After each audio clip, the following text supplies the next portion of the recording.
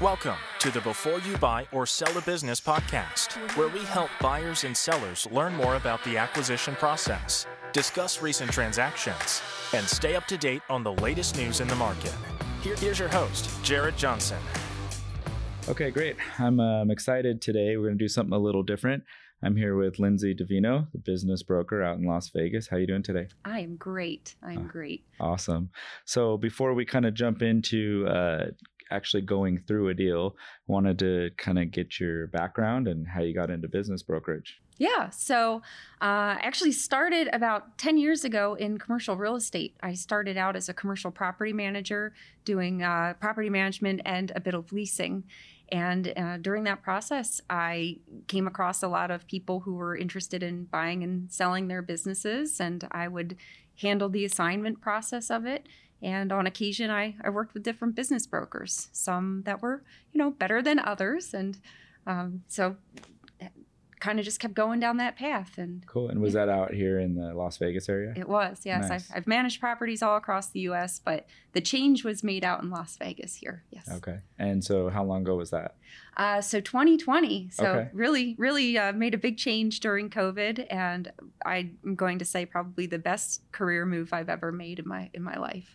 That's great. Yeah, it's definitely an interesting business. You learn a lot. You deal with a lot. So sure, property management is also a difficult industry, but maybe you got used to doing it too much, maybe a little bored. So this will never, ever let you get bored. Oh, so no, definitely not. Yeah. So what's your favorite part so far working in business brokerage? It sounds so simple, but I really love helping people. As a property manager, that was something I was able to do, but oftentimes you would get that call when someone was in crisis mode, with a late rent or a leaky roof that's ruining dinner service at their restaurant. And it becomes a bit of a thankless job. And I was just looking for something that I could feel more accomplished at the end of the day. I could feel really like I was helping small business owners.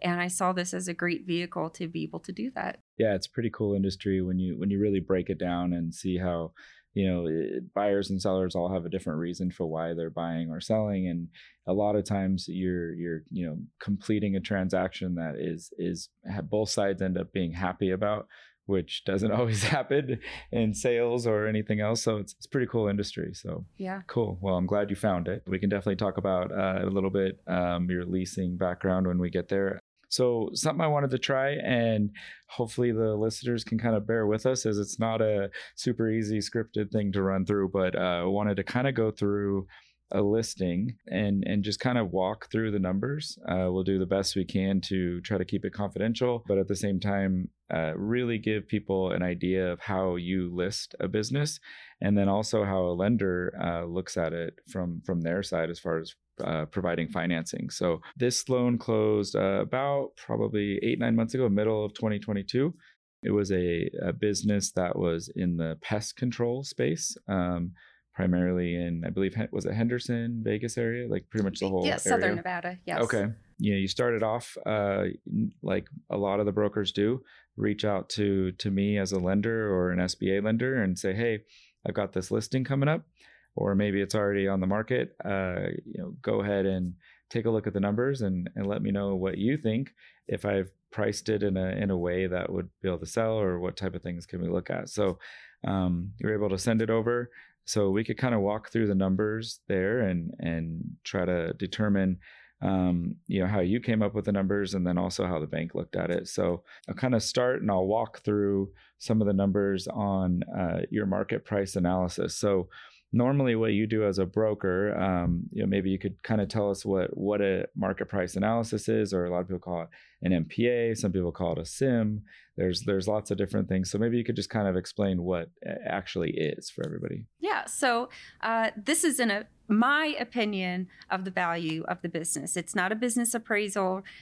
It is looking at the financial performance of the business. It's looking at comps for the business. So businesses that have sold and closed with SBA loans over the last several years. And then I'm also looking at the operations of the business, because that's going to play into the eventual suggested sales price that I'm going to do. So I typically ask for the last 3 full years of tax returns and the supporting P&Ls for that. And I have this great tool that the agency that I work with has provided that I'm able to basically go in and plug in numbers, and it's broken down very easily about what the banker's add backs are. So, try to figure out the meat behind things. They got to add back the amortization, depreciation, taxes. The owners, if they're taking a W-2 salary, can add back one owner's salary, health insurance, things of that nature. And then those other more discretionary spending items that people will do as business owners. For example, if you have a home office, you have the option, to be able to include that as your business expense to reduce your income, and so on. So I kind of dig into that and get to what we call the seller's discretionary earnings. So what's the true net income of the business? What's the business owner walking away with at the end of the year? We do that over a 3-year period. Yeah, so it's a great tool to kind of plug in the numbers from the financials. Gives a buyer, and it obviously gives you as a broker the opportunity to sit down with a seller and explain what it's kind of spitting out what the value of the business is. So definitely a lot different than looking at real estate and just having comparable sales based on square footage and the age of the property and all of that. It's really down to the numbers. And I think one thing that a lot of people don't understand is with small business, it's truly based on the seller's discretionary earnings. It's not based on the revenue. It's not based on equipment, inventory, all of those things. It's really truly based on, what is the buyer going to get if they buy the business. So what we can do on this is do the best we can. We'll go through kind of the numbers that were on your MPA here. So we'll just use the last 2 years, which was 2020 and 2021. So you had used the accrual-based financial statements. So real quick explanation, difference between accrual and cash. Accrual essentially means that you are recognizing a sale when it is made. Same with an expense that is owed. So oftentimes you'll have a receivable or a payable that is due. So you're making the sale and you're waiting to be paid on it. On cash basis, you're recognizing the sale when you collect the cash. So a big majority of business owners are going to operate on an accrual basis because it gives them an idea of what sales they've made, and then what their money they're owed and what they are owing, on their payables. But then when they file their tax returns, they will convert it to a cash basis accounting, because it oftentimes will lower their net income, which ultimately lowers their taxable income. So of course, one of the main reasons people start a business, buy a business, or go into business is to, find a way to oftentimes limit their tax liability.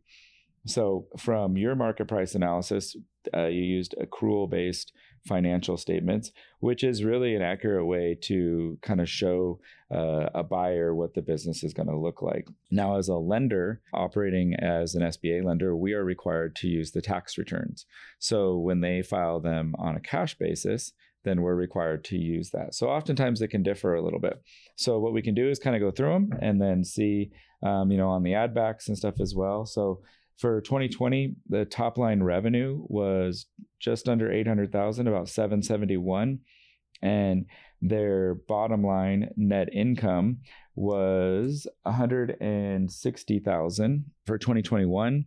Top line revenue jumped, nicely to 1,229,000. Their bottom line net income was 310,000. Now, remember, this is just the net income that is pulled off of the financials.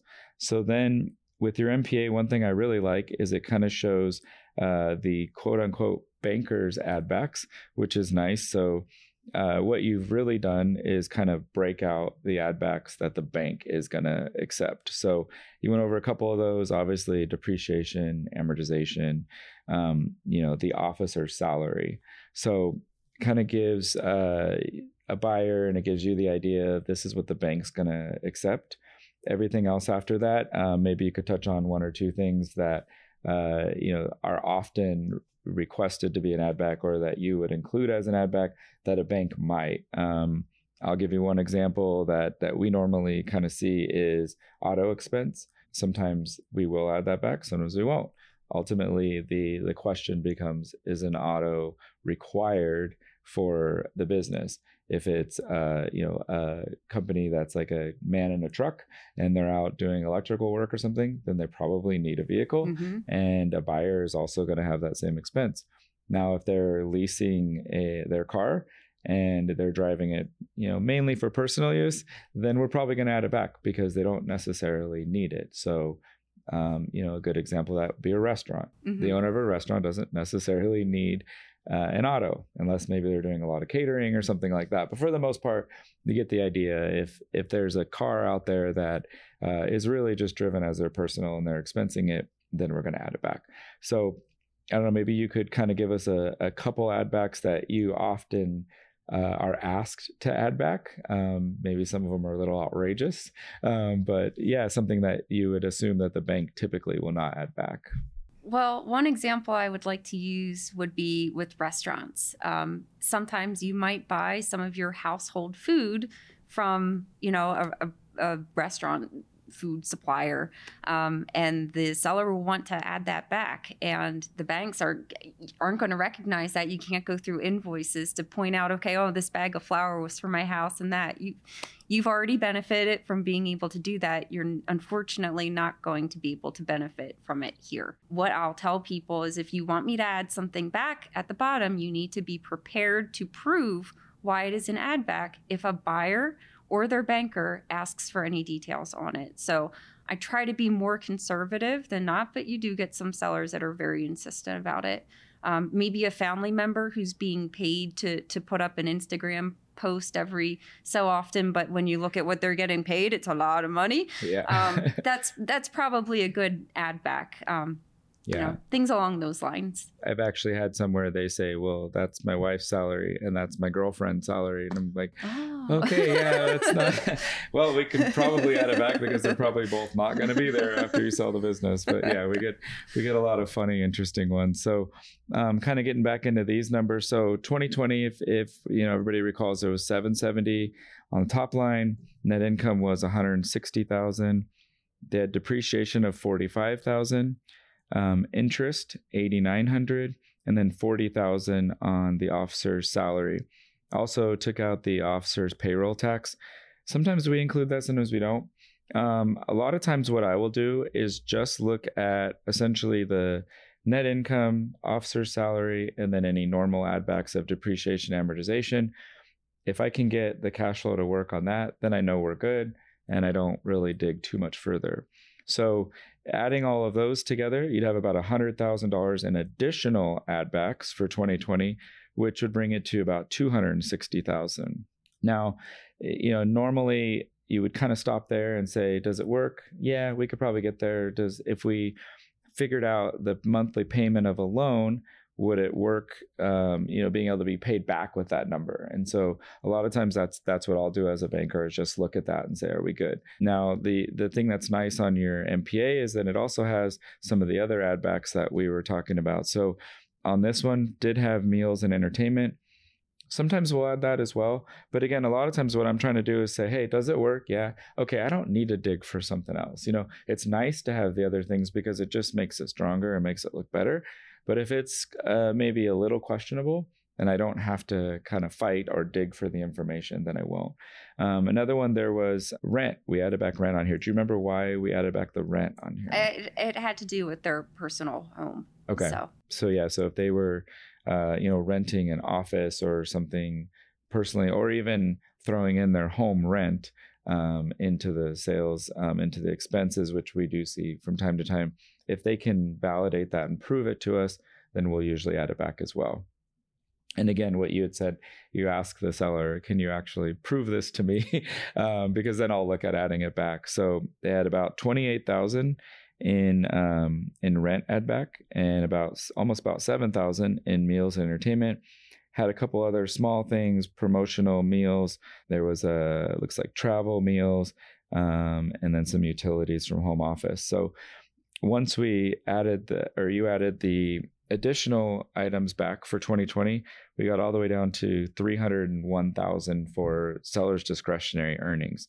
So if you kind of recall, 160 was the net income. Once we added back kind of the normal bankers add backs, we got to 260 and then all the way down to 301,000. So not a huge jump, but good enough. So now in 2021, using a lot of the same items or the same add backs, we had 1.2 million, a little over 1.2 million in revenue.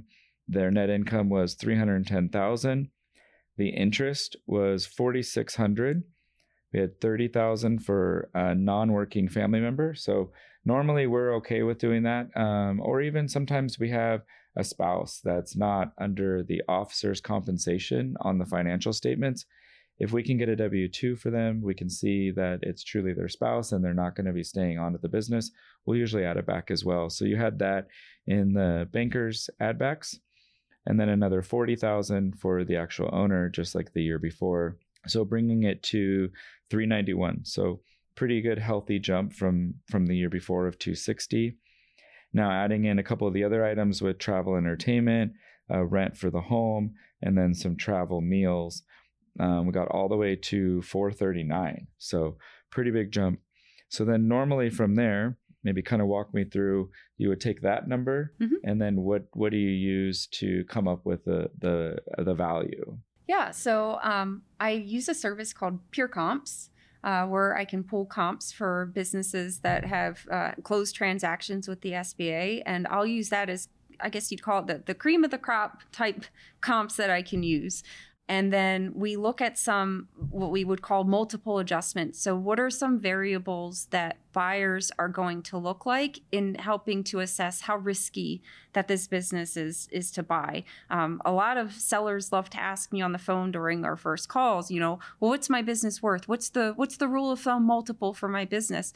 And I hate saying that because you give them that number and it gets in their head. But really what a multiple is, it all comes back to it's an assessment of that buyer's assessment of risk for that business. So I can say a 3-time multiple, which is maybe what it says on here. But if the seller is a very active owner and there's no general manager, or the employees, there's a lot of turnover, they haven't been in business very long, that 3 times multiple starts getting shaved down and down and down, because the business is more and more risky. So I look at the big picture overall with that and do the math there that might decrease those multiples, and we come up with the suggested listing price. Yeah, so with Pure Comps, it's essentially, if you want to kind of translate it and understand it like real estate, it goes and pulls the comparable sales. So if there was another pest control business that had sold with maybe a little bit of a close to the same amount of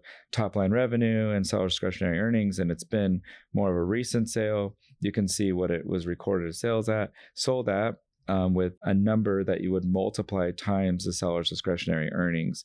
So a lot of people just will throw out 2.5 times, 3 times, 4 times. If you're on Shark Tank, it's 100 times. So it looks like with what you ended up using was just under 3 times, was kind of what you got out of all the comparables. So, using that. And then also there's different ways of using which number you would use for the seller's discretionary earnings. A lot of times it's the most recent year end. Sometimes it's a ratio of the last 2 years, 3 years, an average. Also, we'll often take into consideration how they're doing during that year. So, for example, right now being, we're a couple months into 2023, we would definitely use year end 2022, look at how did they do compared to 2021. And then, another month or 2 from now, we'll start getting their financials from 2023, which then can kind of show the trends. So all of that gets factored in. There's no magical, just grab a 3 out of the sky and come up with it. But on this one, it looks like used right around a 3 times multiple. Mm-hmm. With this industry, I just want to add there, with this industry, it's a little bit different because there are the big players in the pest control industry will gobble up the smaller guys at a multiple that is maybe a little bit bigger than the average person's willing to pay, because they know that they can save money on a lot of the expenses by having the volume. So we were also trying to take in account that could have been a possibility. Yeah, absolutely. So yeah, if you and you're seeing that a lot in the industry right now with private equity coming down into the really, really low, smaller businesses where normally they, had their nose in the air and were staying on the big deals, and now they're starting to come down into kind of some of the more of the stuff you see. So a lot of times when they're looking at it, most people would call that a strategic acquisition.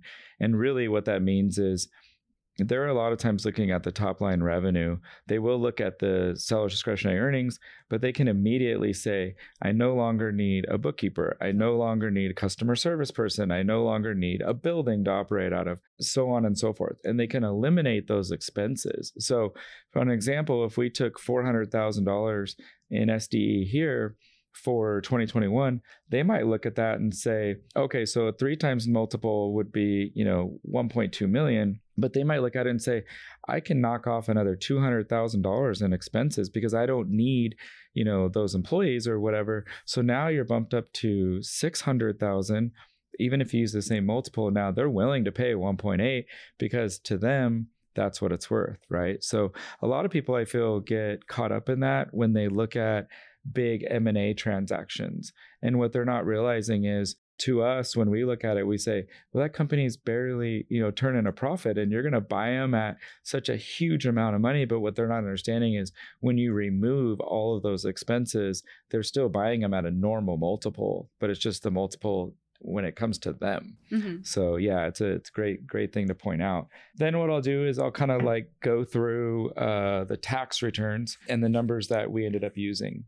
So for the loan on here. So for us, when we were looking at it, we'll pull, directly from the tax return, which again, remember, they're on cash basis. Some of them were pretty close to kind of the revenue, but then a lot of times the net income will change a little bit. So on this one, we actually had very similar on the top line revenue, but then with the net income, it was a little bit different. So the bottom line that we ended up coming up with, we're still using the rent, the interest, depreciation, amortization, the officer's compensation.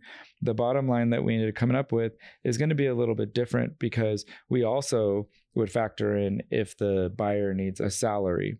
So when we were looking at it, the amount that we were using was about $250,000, $280,000 for 2020. When we look at your numbers, are at $300,000, not a huge difference. And then with 2021, we used about $375, $350, and we're at $430. So again, not a huge difference. So then what we're going to do as a lender from that point is we're going to subtract any officer's salary that the buyer is going to need. Now, not every buyer needs a salary. We actually love when we get the deals and they have like another business or maybe a spouse that can cover all of the expenses as long as the spouse is willing to be on the loan with them. And then we'll factor in their income. So really what we're going to do is we're going to look and say how much of their personal expenses are covered by another source of income other than the business they're buying. So in this case, when we looked at it, they actually needed to pull out about $50,000. So we were able to pull out the $50,000 from the seller's discretionary earnings that we were using. And then we also took out a little bit for taxes because as the buyer buys it, what they're going to end up with, they're still going to have a little bit of tax. And ultimately what we're doing as a bank as well, when we're looking at the taxes, we're kind of stress testing it and saying, hey, the interest rates go way up, or the economy slows down. How are they going to do? They're going to be okay?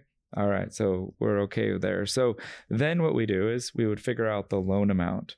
Now on this one, if I remember correctly, we did a little bit of a seller carry. I think the buyer put down 10%, seller carried 9% of the purchase price, and they did for 3 years at a 6% interest rate. So then what we would do is we would figure out the loan payments for the loan to the bank and then also the loan to the seller.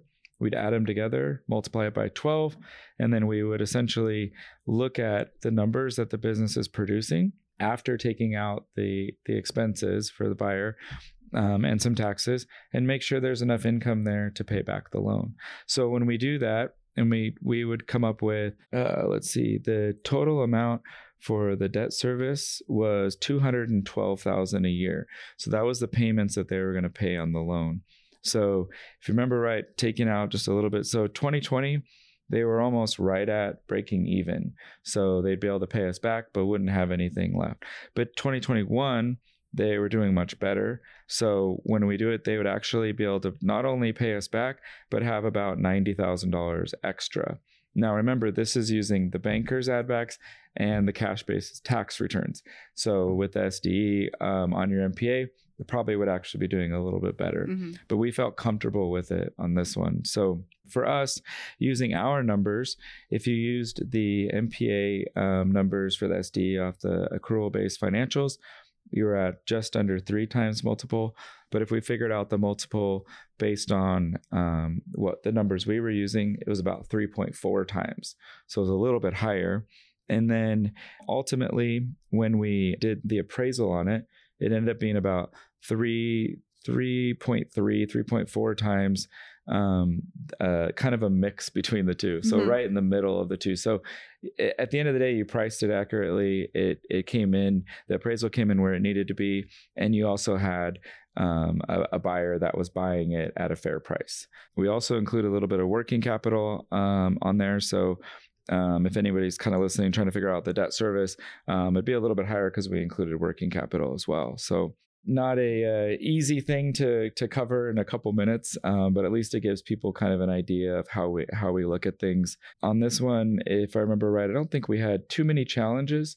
And there was, if I recall correctly, the buyer was moving or was kind of going back and forth. So we had to make sure that they'd have somebody that can really help operate the business. So we took that into consideration. We always take into consideration their expenses, their outside income, their credit, all that stuff. So everything ended up working out well on this deal. So it was good buyers, good sellers. It was a pleasant transaction to work on. It got a lot of interest because it was priced right, priced competitively. I mean, and throughout the process of it being in escrow, I had a lot of people that were very interested, but it was a good listing and I was happy to work on it.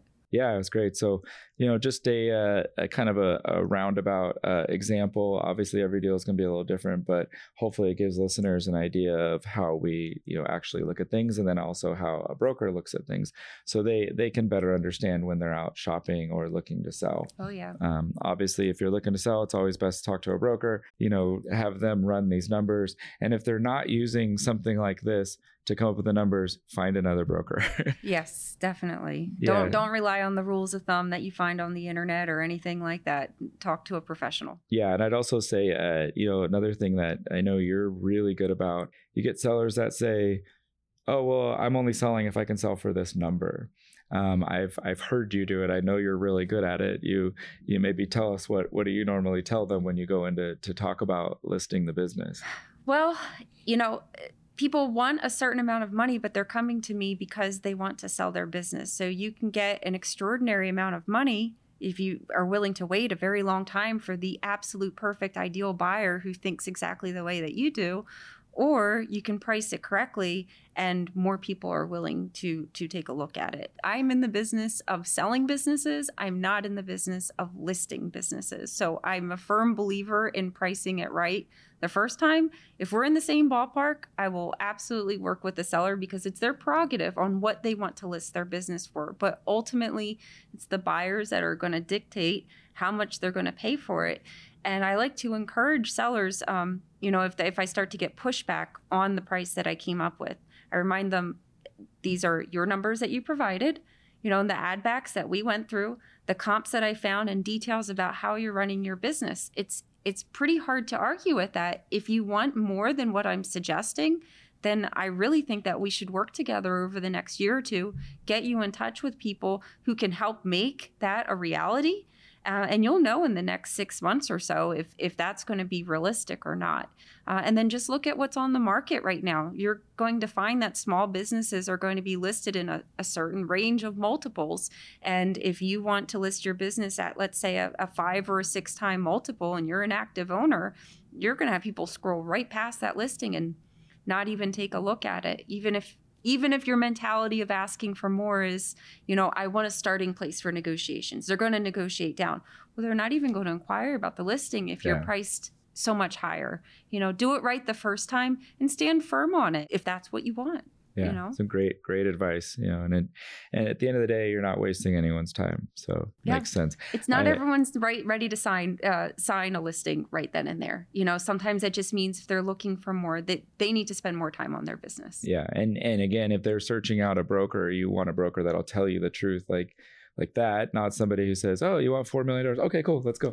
Yeah. They need to be able to break it down and explain, why it is at that value, so that they understand that if they're really wanting to sell, they're going to get a buyer who is reasonable. They're going to end up buying it for what it's worth, not what they think it's worth. I think one of the funniest things I ever heard a broker say is to somebody when they said, "Yeah, this is what I listed for," and they said, "Well, everybody always thinks their kids are cuter than they are." And I just kind of laughed and I said, "Well, that does sound about right, because everybody thinks their business is better than it is." So it's the potential. It's the potential. I'm like, right. I understand. Like, this multiple that's your potential, that you're going to continue to be as good as you have been. They're taking a risk on that. There's no guarantee you're going to be as good as you've been. And the potential that you're talking about, why have you not realized that potential just yet? Yeah. And if it is there, why are you selling? I mean, those are valid questions to ask. And I also want to add one of the main things that I'll talk to sellers before I do this analysis,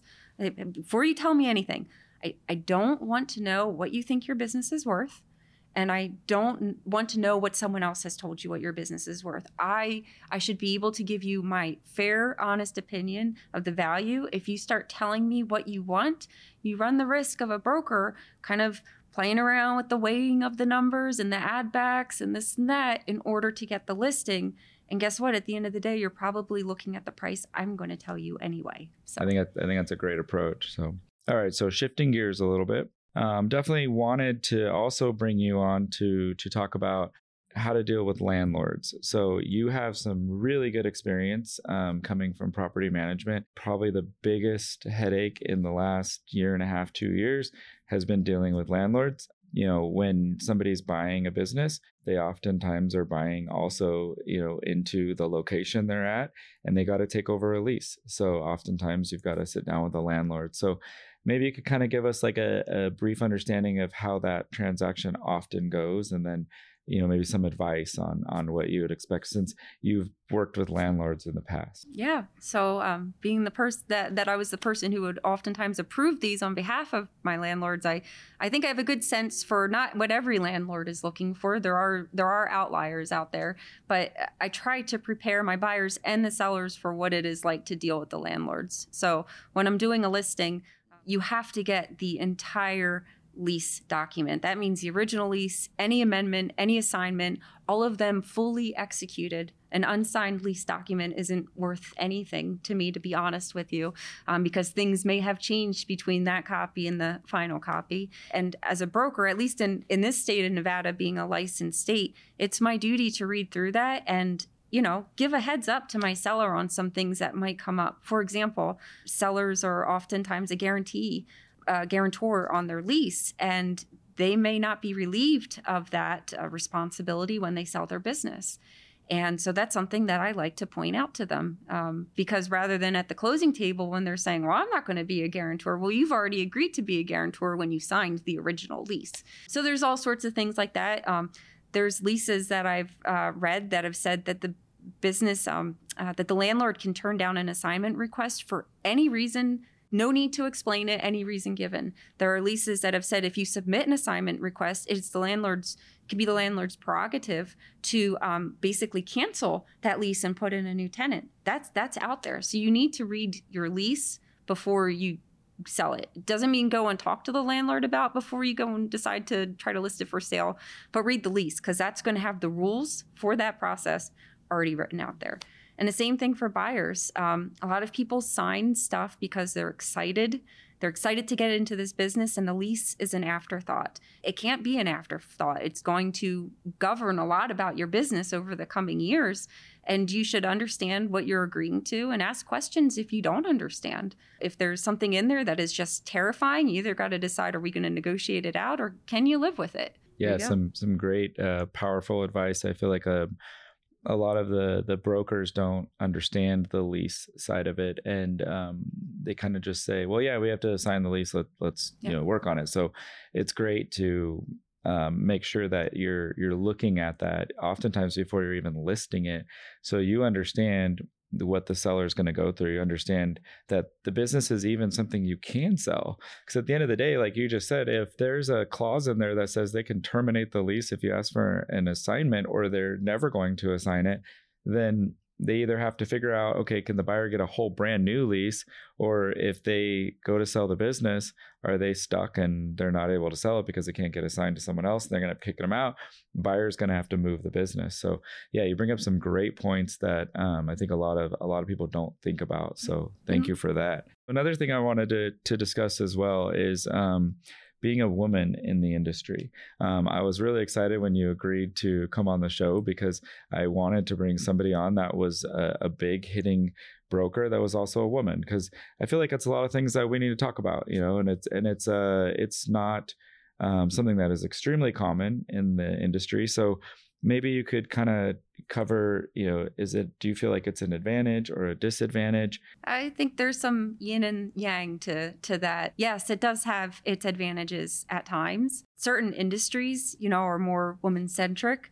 And so when I go in to list those businesses, I can have, a different conversation with those business owners. And, for example, a hair salon, there's a lot of women hair salon owners that are out there, and I might be able to have a different conversation with them than someone else. But on the flip side, there's industries out there that are still very male centric, and they might want to deal with someone who has that background, maybe is a little bit more looks like them, and on those times it's like, well, okay, I'm not the right person for you. That's okay. There's a spot for me somewhere. So there's definite pros and cons to being a woman, but overall, I'd say there's a lot more advantages. Well, good. Yeah. What would you say is probably the biggest challenge for women wanting to get into the business brokerage industry? It can be a little intimidating at first if you go on some of the business brokerage websites and you just start scrolling through pictures and you start, oh boy, these people look older, they look more experienced, and you start reading their bios, and maybe they just have a different background than you. And I would say just look inward and see, what do you have that sets you apart? Because everyone out there has something that they can bring to the table. Spirit of being upfront. I've never owned a business before, and some might say, how can you sell a business if you've never owned a business? Well, that leasing background that I have gives me an advantage. That's what sets me apart.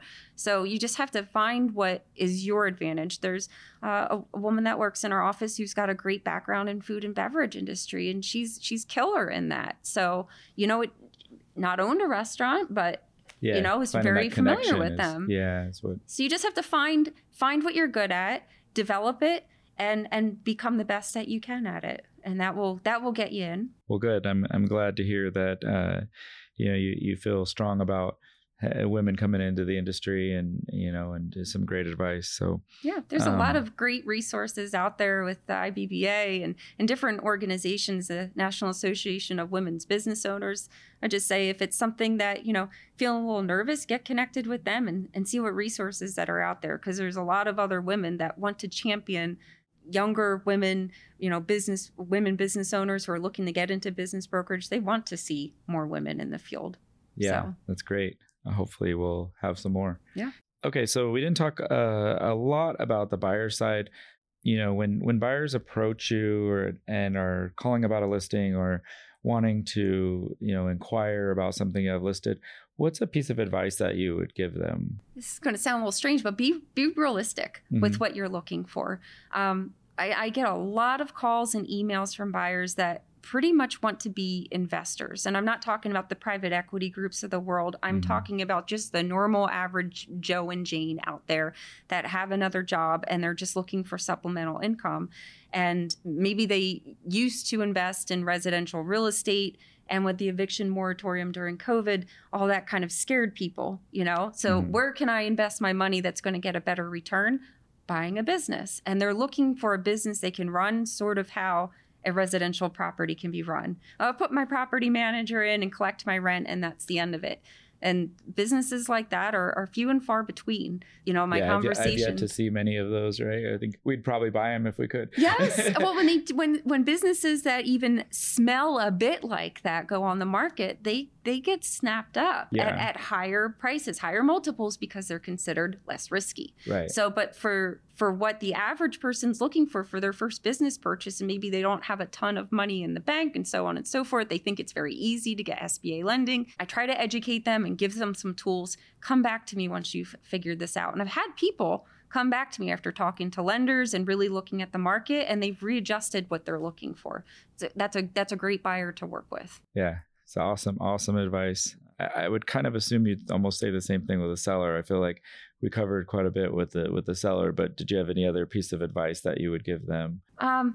Plan for your exit strategy as soon as you possibly can. It is not too early, because things happen, not to be negative, but death, illness, needing to move, just being ready for retirement, all those things, anything can pop up, and you wouldn't burn your house down when you're ready to move out of it. So why just toss away your business? That's a great saying. Yeah. But not every business is sellable. So you need to educate yourself and talk to a business broker, find out what it takes to make your business sellable. Read books on it, read the books the business broker recommends, and talk to your accountant. For sure, talk to your accountant about your plan. Because if you're coming to me saying, look, I'm ready to sell my business like immediately, I'm going to ask, have you talked to your accountant? Because their strategy with you needs to change when you become, I'm a growing business owner and I want to keep my tax liability down and so on and so forth, to I'm ready to sell. What they're telling you to do should be very, very different. Great advice. All right. So I always ask 2 questions at the end. First one is, do you or have you ever had a mentor? I have a lot of wonderful agents that I work with at First Choice, the brokerage here in Las Vegas that I'm with. And I'm able to go to Jeff and Linda, the owners, and so many of my colleagues to bounce ideas off of. And I love that. But as for a true mentor that I'm touching base with every day, no, and I think I missed out on a good opportunity of probably having that. But I will say, when I was in commercial property management and leasing, there was a wonderful leasing agent up in Reno that I worked closely with. His name is Dan Oster. And I had told him at one point, I was, running these buildings, maybe, 1,500 to 3,000 square feet. Dan, when are you going to ditch me and go to the big dogs? You're selling multi-million-dollar buildings. What are you wasting your time on me for? And he said, this is what feeds me. These are what come in, all the time throughout the year. If I get rid of this, that's the big fish don't come but once every so often. And doing this stuff gets me referrals for the big fish. So I'm taking that mentality to this. It's the smaller businesses that typically need my help the most. And I never want to consider myself, I'm too big for the smaller ones. No, they're all businesses and they all deserve good attention. Great. Yeah. So last question, what motivates you? What makes you want to be successful and work so hard? Oh, well, I love people's reactions, when they realize they can sell their business and what they might be able to do with it. And I love when we get to that, the closing and they can move on and do something else. Or for the buyer, they get to not start a business from scratch, but step into a successful business. I love that. But beyond that, on a personal level, I love the freedom of being able to do what I want to do. And I can do that with this job. I can travel with this and to have that good work-life integration and have that in my life, coming from an industry where it was much harder to do that, it's a breath of fresh air. I'm a happy person. Great. Yeah, it's some awesome. Love what I do. Awesome motivation then. Yeah. So this was a lot of information. I know people probably are going to have some questions or maybe they're ready to sell. How can people find you? Yeah. they can give me a call, 702-772-7542. You can also send me an email, Lyndsey, and that's Lyndsey with a Y, LYNDSEY, at fcbb.com. And FCBB stands for First Choice Business Brokers. I'd love to be able to help you out. Awesome. Great. Well, hopefully you'll get some calls and we'll feed you with big and small deals. Thanks so much for coming on. Thank you so much for having me. This has been a lot of fun. Thank you for listening. We hope you found this podcast informative and helpful. Please don't forget to subscribe on your favorite podcast player. For more information, or if you'd like to discuss a transaction, please go to www.jaredwjohnson.com.